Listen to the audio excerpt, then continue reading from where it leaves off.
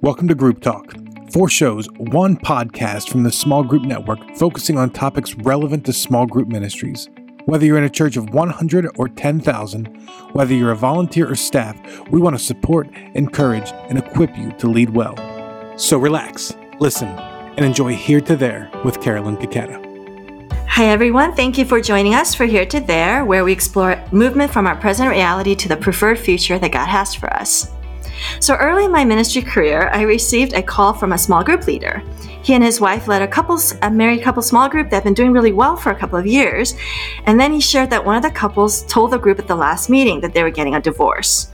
The group was totally shocked. The leader had no idea that this couple's marriage was even in trouble. And they had attended this group together consistently and never mentioned any marital issue. So it was not only difficult for this couple, but also really challenging for the group leaders to walk through the separation, the divorce, all the complicated issues, and then to decide who stays in the group, who has to go. And somehow they just felt like they had failed this couple. And I wish I could say that this was an isolated incident, but it is not. I have had similar conversations over the years with many small group leaders. In fact, we had the same issue with a couple in my own small group years ago, and we were shocked and said the exact same things. Wow, how did this happen? We didn't see it coming. Why didn't they tell us before they got to this point? How could we have helped? We know that marriage is not easy and requires constant tending to keep growing and loving one another. And married couples groups are a great place where people can learn to do that in a supportive, Christ-centered environment. But for every disappointing story like the one I just shared, I could share a dozen more where groups were authentic with each other and helped the marriage through tough spots. So what makes the difference? My guests today, Rick and Sherry Blackman, are veteran small group leaders from my church, Calvary Community Church in Westlake Village, California, and they have a wealth of experience leading married couples at various stages of marriage, from young marriage to middle age to empty nester, etc. And here's the bonus. Rick is a psychologist who also works with married couples in therapy. So since I've been blessed to partner with them in ministry at our church, I can tell you that they're amazing people. They're really wise leaders, and they serve and shepherd their groups very well. And now they're going above and beyond by letting me interview them so we can learn from their experiences. So thanks so much, Rick and Sherry, for being on Here to There. Thank you. It's nice to be here. Yes, me too. Glad to be here. So let me tell you a little bit about our guests. Rick Blackman is a clinical psychologist who's been in private practice for 35 years, and he specializes in working with adults and marriages, and also has a niche of working with clergy on their own emotional and spiritual growth. How did I not know you had this niche? I feel like I should have known this, or I should have taken advantage of it. Rick taught a course at Fuller Theological Seminary for 22 years on clergy growth and has done numerous seminars for clergy and marital issues throughout his career. Sherry has a BA in English Literature and Religious Studies from Westmont College and an MDiv degree from Fuller Theological Seminary as well. She was ordained as a pastor in the Presbyterian Church USA, where she served for 15 years as an associate pastor in a new church development. And then she led their small group programs, among other things. She did a whole bunch of other things. It's kind of an understatement. After her church ministry, she moved into Christian education at an independent college preparatory 6 to 12 school for 19 years as its founding member, chaplain, department chair, and teacher. She's now technically retired, but is eager to serve the Lord in new ways. And Sherry has a beautifully written blog called Life After Why. I love the subtitle of this: finding your footing and purpose after a life disruptor, which, wow, seems like the perfect subtitle as we emerge from the pandemic. Yeah. So we'll tell you more about her blog and link that later in the show notes. But they have been married for 40 years. Congratulations. And have 3 grown children and 2 grandchildren. And they have led small groups for married couples for many years, and I've heard them talk about couples issues in marriage and retreats. They have mentored young couples. They've been in peer couples. So currently you lead a group with young marrieds, right? But now they have children. So young parents? Yes. Along the way? Two groups, one with couples our own age, and then another one with young couples. And I think when we started it 7 or 8 years ago, there were no kids, and we just figured out 21 children have been born. 21? 21. Not everybody is still in the group because they will move. Wow. But so we've gone through birth, and I think the oldest kid is 7 now. Wow, that's great. And to have that kind of consistency in mentoring both of those types of groups. Okay, so let's just dive right in. So I introduced the issue that has been really bothering me for years about married couples groups. it seems like we set them up to help support and encourage others' marriages, and yet a lot of times they just get sideways and they have no idea these issues are even in the couple. So why is that? Does it surprise either of you that that people don't share their true marital issues in their groups?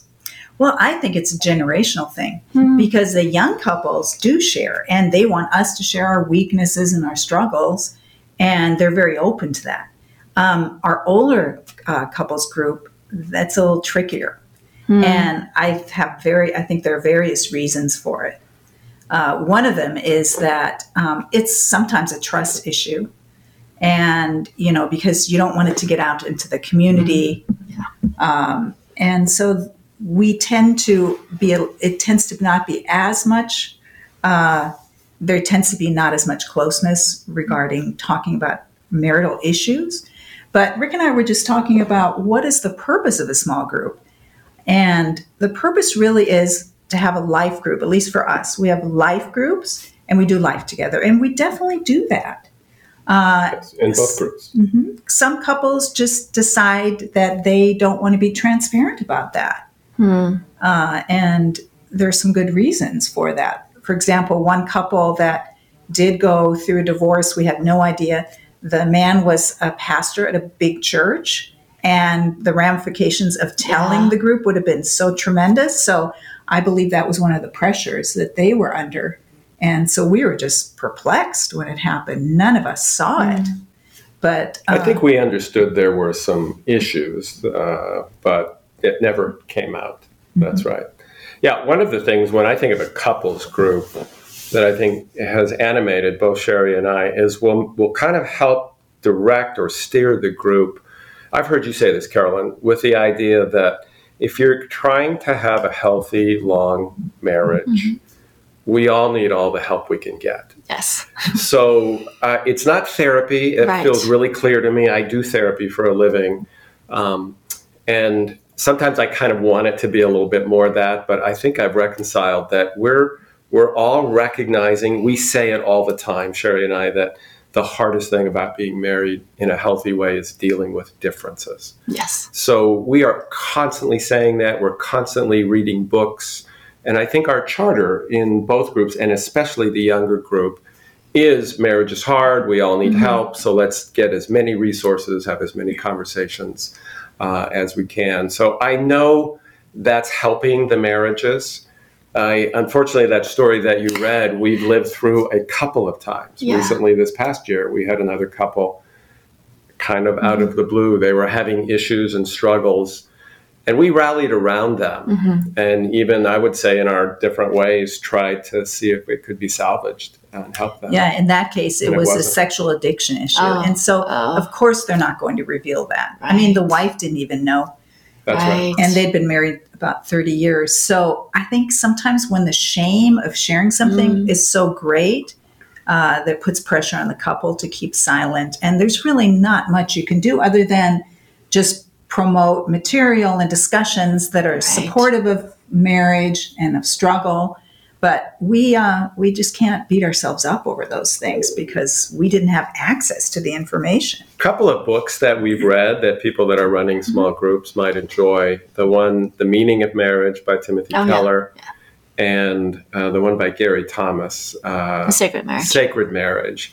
And the idea is, I think another favorite topic for Sherry and I is that the problems that you're experiencing are an opportunity for spiritual growth and development. Yes. They're not meant to drive you apart and make you end up leaving each other. They're really fodder, if you will, for how you need to grow and become the best version of yourself, God's best version of yourself. And I think, again, if we're creating a culture where that's the way to think about marriage, Christian marriage especially, and I think that's true in both the groups we're doing and other groups that we've done in the past. Yeah, I guess the challenging part is the kind of the activator in me is wasn't there some inkling earlier, not to beat leaders up over the head with it, but like when you start to see some tension, if we had the courage or the guts to not do it in the whole group maybe, but maybe just pull them aside, if a leader were to just pull them aside, or maybe just the guy or just the woman and say, hey, is everything okay? And give them an opportunity, maybe some of that would happen more preventatively. I'm looking for more prophylactic measures, right? A little preventative versus usually by the time I hear about it as a small groups pastor, it's really too late. They've already filed papers. They've already like said things that can't be forgiven or unsaid. Do you know what I mean? Is there a way you think to kind of suss that out a little sooner? That you're reminding me of a story of a group that we were involved in probably 25 years ago. And it was a couple in there, and I didn't like the way the husband was treating his wife in the session. And so afterwards, out kind of in the parking lot, if you will, or the driveway, I grabbed him by the chin. Whoa. And this is a guy much bigger than me. He could clearly handle me if he wanted to. And I just said, his name was John, John, you cannot treat your wife like that in private or in public. Yeah. And later we became very involved with that couple, and he was, it turns out, an alcoholic, and then he got sober, and they are friends of ours to this day. And I don't even know what possessed me to do that. I'd say the Holy Spirit. I think maybe the Holy Spirit and a little bit of stupidity at the same time. But it was one of those times. I almost wish I had more courage like that more frequently when I sent something. But do you remember that? That was it turns out the wife kind of initiated an intervention, and he moved in with us, and they were separated for a little bit. And then he stopped drinking. He went through AA. He still goes to AA. He's great now. Yeah. Almost every day. Yeah. And it saved the marriage. See, because you grabbed the chance. Well, I don't know if it's just that, but it was one of God used it. Pieces. Yeah. Yes. So, I'd forgotten that story. So just you were talking. I just think we try to be nice. And not be intrusive, and also we just don't want a lot of drama or mess in our groups, honestly. And we keep, no matter, point leaders and small group people are constantly, it's okay, the mess is normal. I think we try to keep things nice and smooth. And so if you see some marital discord, you try to not embarrass them by pointing it out. And I think we just do a disservice. I mean, if the married couple's in the group, one of their objectives is to continue to grow in their marriage. So maybe it's better to point out some things. And one of the things I think we would say, and we don't do this always well, but if we model transparency about, and don't... as leaders, don't have a need as a married couple ourselves to come across as having it all together and having perfection, but share openly and more transparently. That tends now, especially with the young couples. With everybody. We've done that more and more over the last 10 years. Yeah. At first, it was like, you got to keep up an image. And then it's like, well, why? Because we're all having the same. Yeah, we're all having the same. A lot of it has to do, like you said, with accepting differences. The older you get, seems like it.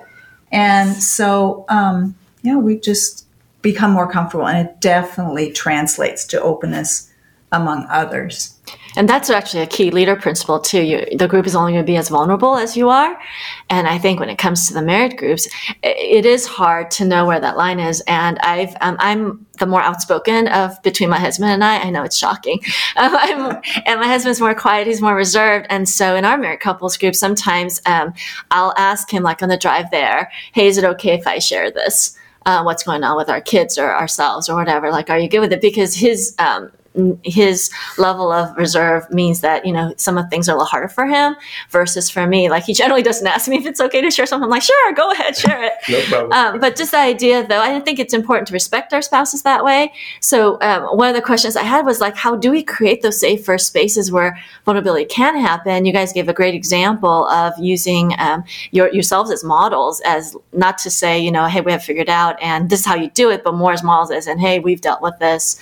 We're currently dealing with this other thing. So I think that's probably number one, and maybe also to respect one another as spouses, so you're not so afraid that someone's going to share something that the spouse is going to be really ashamed of. But what are some other tips that come to mind on how to create an environment where people feel like if they want to, that it creates that opening for vulnerability? Yeah, for us, one of the things that works really well is to divide up the women from the men. We do that for prayer time sometimes. Oh, that's great. And we've Not done all it. the time. We've done it. Yeah, we do it pretty rarely, but it's always it always yields something good. Are they deeper? Are they? They're a little bit deeper. They are. Okay. Yeah. Absolutely. I don't know what it is, but it works really well. So that's just a very simple tip. A couple of other things come to my mind. I think saying something about confidentiality makes sense. Just like what we share here Stays here. and we've not always been happy with how that went. There's been times, sometimes our kids know each other and our friends' kids will learn something that we know came from the small group. So we'll have to maybe emphasize that once in a while. That's a good point. The other thing, so that, and that's probably good small Yes, group yes, in general, but especially for marriage, yeah. Yeah. The other is, again, creating this culture of normalizing problems. Like if you don't have problems, you're not breathing and you're probably not being honest, and just kind of being bold like that. Like this is a group where we just want to admit marriage is really hard. It's really hard to, kind of work through those differences that Sherry's talking about, and yet that's an opportunity and an opportunity for growth. So let's just not pretend. And I think that helps create safety. Yeah. When we're so many of the younger couples have been helped by that because they go through struggles and they maybe come from that school of thought of, I have my soulmate and it's going to be easy. And so when we've shared with especially the younger couples group that that kind of philosophy of marriage, which a lot of it is reinforced in Tim Keller's book, The Meaning of Marriage, it has been very positive. They go, oh, yeah, so this isn't so bad. This is normal. We're going through a normal stage. And I remember a couple that's not at the group. They're at another church now, but such a sweet couple. They were high school sweethearts. And when we were talking about problems and normalizing them, at first they were shocked and then unbelievably relieved because they so thought they were the only ones. A terrible marriage, that they fought and had conflict and increasingly learned about things they didn't like about each other. Right. And when that got normalized, I felt so good. Like, I think we really did that couple a service. That couple was very meshed. They met when they were 15. That's right. And she held her pencil like he did. She wanted to be just like him. Oh, wow. Right. I forgot about that. So they just thought that, it's just going to continue. You become one, like literally one. Yes. Wow. So what about some landmines to avoid? I know I can think just even in my own small groups over the years of things that we did not do well when it came to this particular issue of married couples groups, where like I have shared stuff where I didn't know my husband wasn't comfortable sharing, and I had to later on apologize and clean it up. But what are some things to not do if you're in a married couples group that's not helpful? The thing that comes to my mind to repeat is to not pretend like you have it more together as a couple. And I think I've had to grow and learn in that respect, sort of being a counselor. Yeah, plus don't people look to you and expect that you would? And you too, as a pastor. And so no, more you. You're like, did you not know that you're like the perfect Calvary couple? This is how we talk of you. Did you not know that? Oh, great, thank you. Oh boy, It's definitely not true. Dispel that right away. Very honest and very real. But I think Sherry has been, you've understood this more naturally and more quickly than me. And she had to push me. It's been a while, but you're going to be more effective if you're vulnerable and transparent about problems and have the same number as anybody else. So if you are not willing to shed the role, like for example, that couple we talked about where the man was a pastor of a big church, that was just very difficult. He was the one that called the group together and chose everyone because he needed a comfort level. But then sharing those things would have been just too costly. Right. So it's really helpful to step out of the role, whatever role that puts you on a pedestal, and maybe to tell the group, here we're going to be friends. Right. Because, a lot of pastors, they need support Yes. too, but where do they get support? Right. So that's a great piece to highlight, because one of the objections we hear from senior pastors especially, but even among small group people and other pastors in ministry, is that I can't be myself if there's church people around. And that seems so dangerous. Like there has to be a place where you just you. Otherwise, you don't have accountability. You don't have the love and support you need. But that seems to be one of those misnomers. You work with clergy a lot, Rick. Like that's one of those things out there. People, we have heard people say, "I can't be in a group with my congregation." I'm like, okay, then be in one outside. Which would be one of the ideas. Yeah, I promoted when I used to teach at a seminary. That's find your posse outside. That's safer if you need one. Increasingly, I think people can find that in their own congregation. It's a little bit different than when I was first dealing with that role issue, the pedestal problem, we called it. So it's a little bit different, but it's still there, definitely. What about the other landmine, just before I forget it, is I think we've had this experience, if you let one couple dominate a conversation and be really talkative, even sometimes about their problems. Right. I think that I can feel a weariness that goes on in the group. Absolutely. So over the years, I felt like, gotta stop that somehow. Even to the point at times I'll feel like I'm being a little bit rude. And you're kind of direct about that sometimes too. Yeah, well, my small group training as a pastor really came in there. There are just some very simple things you can do. Don't sit across from a talkative person. Because they'll lock eyes and they'll think that you're looking at them in affirmation. Right. So you kind of put them or sit on the side next to them where you're not looking at them. That's a good tip. I've not heard you say that. And you do have to intervene. So, Rick, are you often at her side? this is where it might be. This is a classic one, and it works. Yeah. We've done it. It works. But you do have to intervene, and you have to just keep in mind, my goal is the group, not one individual person. Just like when I was a teacher, your goal is the classroom, not just one. You can't allow one person to hijack it. So talkative people are very difficult, but I found just a few lines like, thanks for sharing that. Does someone else want to share now? Right. Just direct it. But what do you do when they're the ones in crisis? I think this is where that line between a small group, life group, versus a support group and sliding into a therapy group, it just starts getting fuzzy. And our leaders are kind people. They wouldn't be small group leaders if we're not kind. And so where you kind of go, if someone's in crisis and they walk in with tears, then obviously they need a little more time. And so you give them a little bit of space, but the not getting hijacked, like that's a really tough skill, especially for less experienced leaders to learn. And actually, I've had some issues with therapists and counselors who are small group leaders. I've had to tell them, please don't go into your professional role, because that's almost a default, because it leaves the rest of the group kind of like I'm now listening in on a therapy session. Right. Yeah. So you might make an allowance one or two times. But it shouldn't become a habit. And if it does, then maybe you want to do the same thing as Rick did with John, not grab him, but just take them aside and say, how about you go to therapy, or you can talk to them one-on-one, but you just can't allow the group to completely start focusing on one couple. I have a feeling you might say, Carolyn, because you've been leading small groups a long time, leading us leaders, it might just be part of the experience you have to develop. You'll have to set a boundary. You'll have to say, we're going to have to move on. You're going to have to say, we're going to have to take this offline. Yes. Can we deal with this later?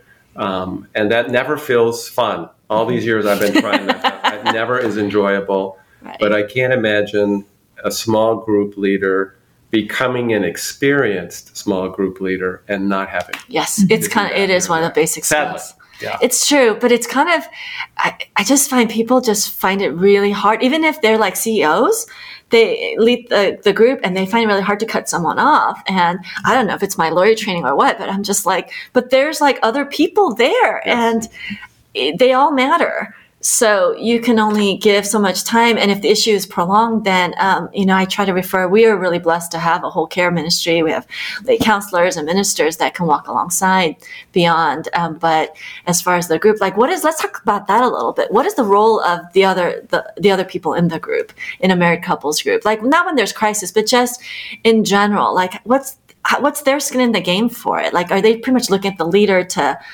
guide that process, or because I think they play a really important role? Oh, yes, definitely. I mean, our philosophy is let's spread out the leadership or the facilitating. Yeah. Let other people take ownership as much as possible.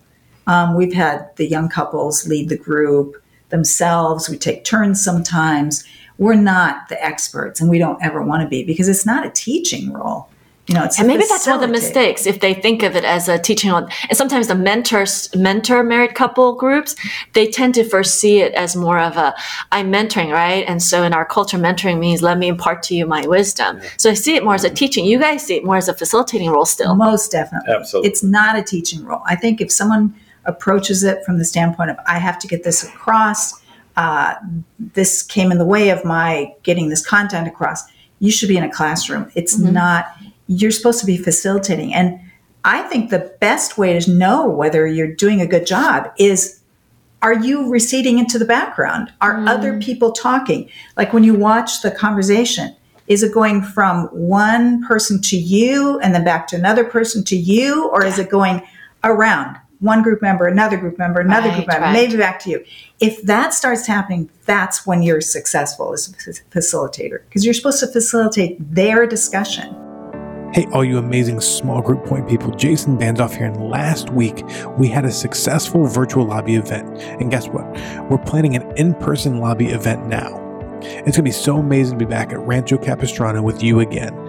I don't know about you, but my life has felt a little empty without a little Southern California in my life. So you're not quite sure what I'm talking about? Well, listen up. Our lobby gathering is back, so join us February 22nd through the 24th. We're located at Saddleback Church's stunning Rancho Capistrano Retreat Center. The lobby gathering is an all out-of-the-box small group networking event where we create environments for small group point people to relax, connect together in casual conversation about small group ministry, much like they would in a church lobby over a cup of coffee.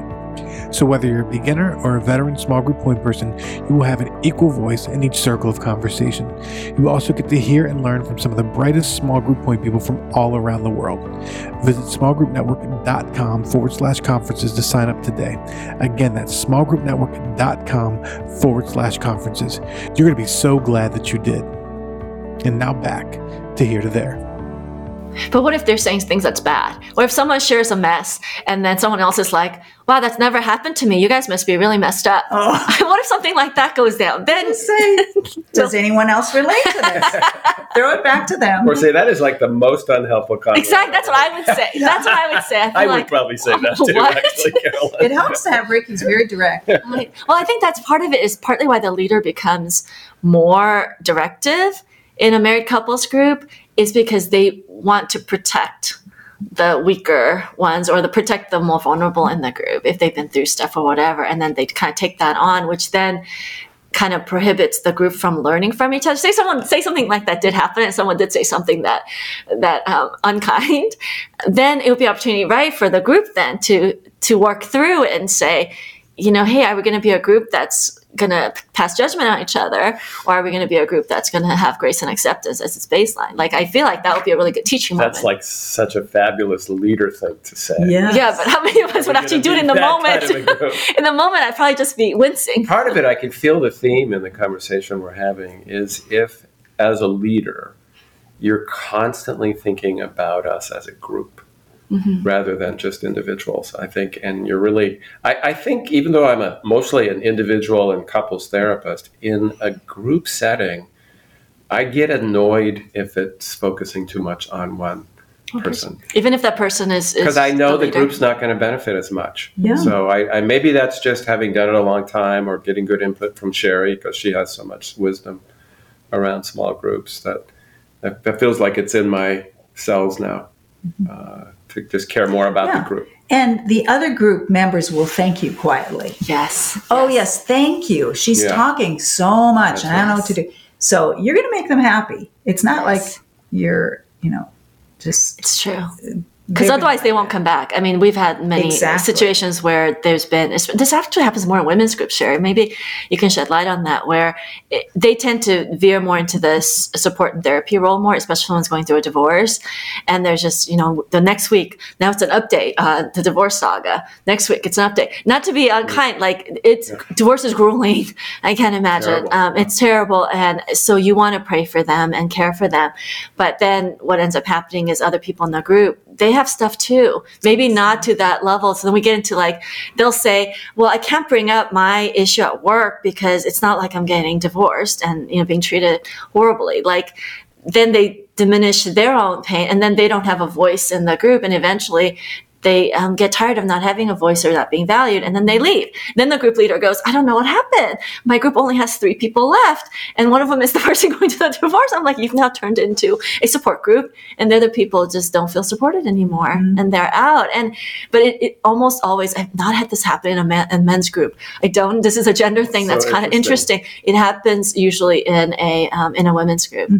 And even in the married couples group, less so, because usually the couple is leading together, or the guy is leading. And so I think they just kind of put the stops on that level of vulnerability a little bit sooner. I think you can have a support group feeling and still focus on everybody. But another thought that I'm having just as you're talking is if you're studying material that's connected to marriage, and you're, as the leader, pretty hardcore, we're going to do this as part of the group. We're not just going to do a support group setting, and especially if some of the material is related to marriage. I think in our young couples group, they actually came up with this, not Sherry and I. They said, let's do maybe the material the church is giving us, or a book of the Bible, and then let's do something on marriage, and then let's do balance the church it out. material. Yeah, I love that. And we kind of go back and forth. Even there's times Sherry and I would rather just do a book of the Bible, if we're honest. But they want to do that, and I think in that group we have sometimes we'll do it on parenting too, because of these kids that were so family and parenting, but a lot of them are on marriage, right? We have done more books and studies together on marriage. But I like that you have a diet of it. And your group's been together, almost 10 years? And you have a diet of it. I get concerned when groups say all they do is marriage stuff. And I'm like, you've done 2 years of marriage stuff? Like, where about the Bible? I mean, I get that there's verses, but I'm like, you learn more about each other as a spouse when you're going through a book of the Bible than necessarily treading the same water over and over around marriage. I'm like, take a break from that. So I love that you guys have like a balance. Yeah. And one thing that what you're saying reminds me of is the importance of ownership. And this is like small groups 101, but there should always be a new commit. Like you should go 8 weeks, 10 weeks, and then you reevaluate. And then you have another commitment. Because if you have an ongoing sort of thing and then people start getting tired of it, you're going to lose them. So I think there always has to be ownership. So whenever we change topics or books, we always say, have everybody chime in. Do you want to do this? What do you want to get out of it? And then we also divide up our time. We're going to spend this much time sharing. We're going to spend this much time, studying, discussing, and praying. And that really helps. And we have a timekeeper in our older couples group. And that person says, okay, it's 9:15. We have to quit now. And so if everybody has buy-in, then if one person wants to dominate and take the group too far down one road, you just, they'll all be there to support your decision to let's pull it back. And you've agreed in advance. The thing with now, I'm in a newly empty nester small group. We've been together for a long time now, but it's interesting. Once in a while, I think I said this a few weeks ago, I said, guys, we need to stop talking about our kids. Now we're all updating each other on all of our young adults. And it's been a while with the COVID and everything, so we needed to catch up. But then we didn't share at all. And there were some issues that are in people's lives that I was aware of. But we just spent the whole time updating on our kids and all of our worries for our kids, which really could go on for hours, right? So I was like, I feel like we need to say, okay, God has the kids. Let's focus on how are you doing? How are you doing individually? And that seems to be the other danger in married couples groups is the kids. I completely agree with that. If you allow it, it would all be about kids. And then the next level would be, it'd be about other people. My cousin, my uncle. But so I always just make it really simple, often I'll say, what about you? What's going on with you? It's just so important to pull that back. And a lot of times no one's asking that. I know. So I do want to say, the older couples group that we have been in for a long time, you can hardly imagine an issue with kids that hasn't come up. That's true. Our kids divorced, between all the kids, and to feel warmly supported and prayed for sure. is fabulous. So I wouldn't ever want to dispense with that, but it can get old if that's it's a balance. So it's a hard balance. That's a hard one too. It's a both and thing. Yeah, and it works what we do. And I said it kind of jokingly. I'm like, basically, clearly our kids are all back in our lives because that's all we're talking about. But on our texting, our group text, like if something happens to one of our kids, the first thing we do is, hey, can you pray about this? Awesome. And so the support and the non-judgment about whatever our kids are going, we don't judge each other's parenting about it. We grieve when there's grieving needed, and we rejoice when we can rejoice. But I think it's an easy sidestep. And because we care so deeply about our families, it's easier to not talk about our marriage, which is a tougher thing to talk about and be vulnerable about, or even about our own issue. How does the layoff make me feel? Or how does, this situation, especially for the guys, like to share about that, which might be why it's helpful to separate out the men's and women on occasion. A lot of our married couples groups do that. I actually recommend it. I think I got the idea from you, Sherry, because you guys were doing it before the other groups were. And I said, this is working really well for the Black men's group. So wanted to try it. And Connor Johnson, and he's our middle school pastor, and they have a young group, like 25-year-olds, pretty much all newly married. And he's like, I did that and it worked so well. And we had like the best time. And they don't have kids yet, so there's no childcare, but the groups that balance the childcare. It is a little more open. I'm just thinking about there's that. more openness. You're right. And if they develop those friendships earlier on in that group setting, and I know Sherry told me that you guys don't always show up for those, that sometimes you're traveling and you have other things going on, and they get to then build relationships with each other that doesn't have you guys as intermediary, which seems really healthy. Yes, that was really encouraging to me to hear that they were getting together at the park with their kids, but they're also extremely welcoming of us. But we don't have to. We're not the glue for the group. Yeah, now a lot of times I think the leaders end up being the glue, whether it's a married couples group or other types of groups, end up being the glue. Another piece, just that I just thought of when you were both talking, is in our young couples group. For some reason, I don't even know whose decision or idea this was. We decided we wanted to do some kind of service together. Oh yeah, that's really important. So we started just doing once a month, making lunches. For for our food ministry, and we've been doing that for most of the time. Oh, it's nice. And they love it, and their kids come, and they're making sandwiches. And sometimes when we were doing it in a garage at our last house, neighborhood kids would come over so great. and help. And what are you doing? And so we could talk to them about that. I know, and so we talked to the kids about what it means to be homeless. The parents do too.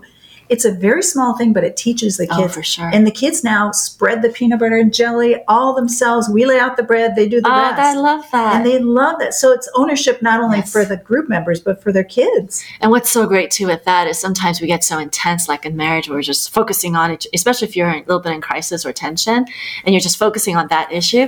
Sometimes when you do something lighthearted or for others, or you're just doing something side by side, you're kind of like, oh, you are funny. I did remember this about you. Parts of people Yes. not otherwise see. And that actually stirs up love, stirs up compassion. And it's good to get another angle. So a lot of times going home, like Dawn and I will talk, and I'll be like, oh, you shared about this, this thing from that verse we were talking about. I'm like, I hadn't thought of it that way. Like, that's kind of cool. Like, what made you think of that? So we actually have more interesting conversations after we've been together in a different setting, which I think the small groups could provide.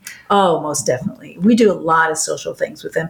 In fact, with our older couples group, because we're all empty nesters, we go on trips together. Like that. Well, you have the benefit of having a pilot as one of your small group people. I've seen the pictures, and we're like, why can't? This is why people are like, why can't we be part of that group? They go on trips together. But only 6 people can fit into that. That's a pretty big group. We can't all get Well, but we all went to Tahoe. We all went to Utah, and how beautiful! And we're all in the Southwest plane, flown by one of the group members. Just so great. Yeah. He retired, and that group's been together like 20 some. So how many years? That was the original one from the pastor. 20. Yes, 20. I was going to say around 20 years, right? 20? Yeah, it's been, because we've been at Sean's been here for how long? So. Yeah, that's right. And then this new one is us. Okay, so having done groups in different stages, I just have to ask, which stage do you guys like the most in terms of leading it? The middle-aged couple, the empty nester, the young marrieds? Is there any special dynamics that you could speak to for the different stages as you've led through all the different ones? I would say I like the younger ones the most because, well, I'm older now, so some of the women look to me as sort of a mother. One of them has a breakdown in her relationship with her mother. And so it's just been very rewarding to have that sort of an input. I'm just supportive and just trying to speak into her life. I don't believe in a mentor being like, I have advice to give you it's just sort of you participate in someone's life. And so you that walk I've alongside. enjoyed. Even though you do have advice sometimes. Yeah. It's just But organic. I'm guessing that Sherry probably waits till they ask for it or are open to it. She's not going to. She's not someone who's going to shove it down. unsolicited. Yes, no, No. it's not That's unsolicited. the one time gold it standard. was. That'd be like the grabbing the chin thing. Once in a while, the Holy Spirit requires that you give it regardless. I do that more often than the Spirit tells me to. If I think of the question, my first thought is, if you asked me what age do you like your kids, I would say I like every stage. I like babies. I like toddlers. For different reasons, right? Yeah, so I probably feel the same way about couples. I mean, I have a great deal of admiration for anybody trying to make a marriage healthy and make it last. Yeah. So in that respect, I probably don't have a favorite. If we're talking about marriage, empty nesters or young kids, middle school kids, I find it all Is there challenging and not boring. And right, but it's challenging in different ways. Like if you had to do certainly. broad stroke, okay, so broad stroke, most challenging thing about, say, young married, so pre-K and under, leading a group of that for marriages. Oh, I think young kids fatigue in their marriage and just trying to get everything, because usually, often both people are working. Right. So the inconsistency of attendance, actually, that's a challenge for small groups in that stage of life. And I to remember that time in my own life too, Right. but I can't imagine going through the pandemic with young kids. Yeah, that was way, way harder. Kids at school. Right, right. We went through it as empty nesters, and it was certainly challenging for us, But not- I don't think on the same level. So that's. And how I don't about know what you would say. how about the teenage level? Like what if leading couples with teenagers, middle school, high school, like is there something that's extra challenging for that stage? Well, everyone's living in stress during those years. Yeah, this is true. So, You were a high school teacher. I think that Oh yeah, question's you for lived you Sherry. lived with that with all the parents. I mean, it was the same. It's very similar to the way it is now with the older couples group. We just shared our struggles. We probably talked about kids more, but and that group has been so supportive. Like you said before, it's really nice to be with a group that doesn't judge your parenting. Yeah. If something goes wrong with your kids, you don't get judged. Oh, it's for this reason, or Right. and that is incredibly That's a gift, life-giving. yeah. I've said a bunch of times, and both groups will nod their heads. Parents tend to take too much credit and too much blame for their children. I think And that's true. I know it's true. And it's annoying when parents take all the credit. But just kind of to recognize that your kids, and again, that's something that's nice to create as a culture in the group, and it leads to what you just said. I do feel that too. Like if your kid's going off the rails, I don't think either group is particularly judgmental about that. Because that's so painful. Oh, we yeah, tend and you're to just be piling so on. critical anyway. Right, and Yeah, you're we're already hard on ourselves. Yes. So, yeah. Then you just pile in and go, now they think this of me, and Yeah. the shame gets added on. Exactly. That's just not helpful. Yeah. Another thing that's been really, I think, in both groups, a really nice dynamic is we all have enjoyed another book of Keller's, Counterfeit Gods, the idea Idols, of having idols and defining an idol as taking a good thing and elevating it to an ultimate thing. Right. And not wanting to do that with our marriage. So for me to think that my deepest needs are not supposed to be met by my beautiful wife, but more from God. And if I put that kind of pressure on her, I'm making marriage an idol or my children an idol. And I think that's been a theme. We are always coming back around to that theme all the time. Our group really, Both groups. yes. I think as Christians, we care so much about our families, Yes. but sometimes I wonder if we care too much That's the or if we're just too tied to how they're doing. And it's a really difficult. We've gone through that ourselves. Having to let go of that idol is so difficult.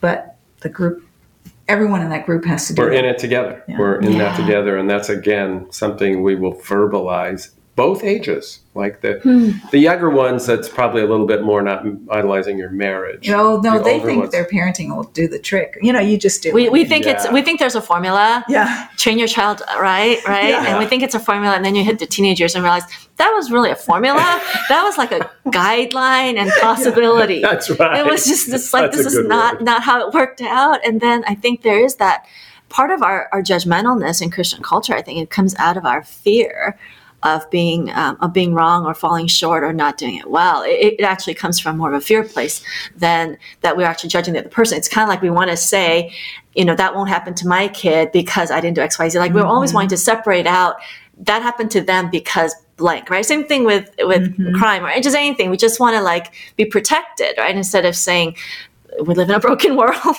There's a lot of stuff that happens to our children that is not within our control, and yet we keep trying so hard to control it. Of course, I'm preaching to myself here because I totally do this. I joke that I I'm wanted to thinking bubble about wrap her my blog. children. That's very Yes. much the theme of Sherry's Yeah, blog. if you that we can, don't if you can have a control. group that doesn't search for reasons, doesn't need to search for reasons, just give support. It's so life-giving, so helpful. Yeah. I mean, I remember when we used to ride motorcycles, and I would always hear people's stories like, what caused that crash? Why did you do this? Because I wanted to make sure that it wasn't going to happen to me. Right, It was a right. way, like you said, it's fear-based. It's a way to keep that away. Right. But it only works to some extent. It's true. Well, thank you so much for this conversation. It was so helpful, and just I'm just so thankful that you guys are part of our small group ministry here. Well, thank you. I've said to You others do I want such- to clone you guys and have other groups, but we don't have a therapist in every small group. So our listeners, a therapist could be helpful, but not necessarily. So just word of caution there, because it hasn't Yes. always worked out as well as this I one. can see that. Yeah, you can see why that might be. So is there anything else, any final thoughts that you'd like to say to our listeners? We're mostly small group pastors and directors kind of in the trenches of ministry. My only concluding thought is to just be thankful for what you do, because a small group makes a church personal.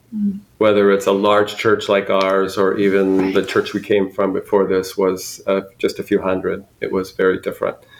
But even there, the small group makes the desire to be a follower of Jesus and to learn to do that well, in your marriage, small and personal. So what you're doing and what small group leaders do could hardly be more valuable to thank you the for that. spiritual formation work that we're all trying to do.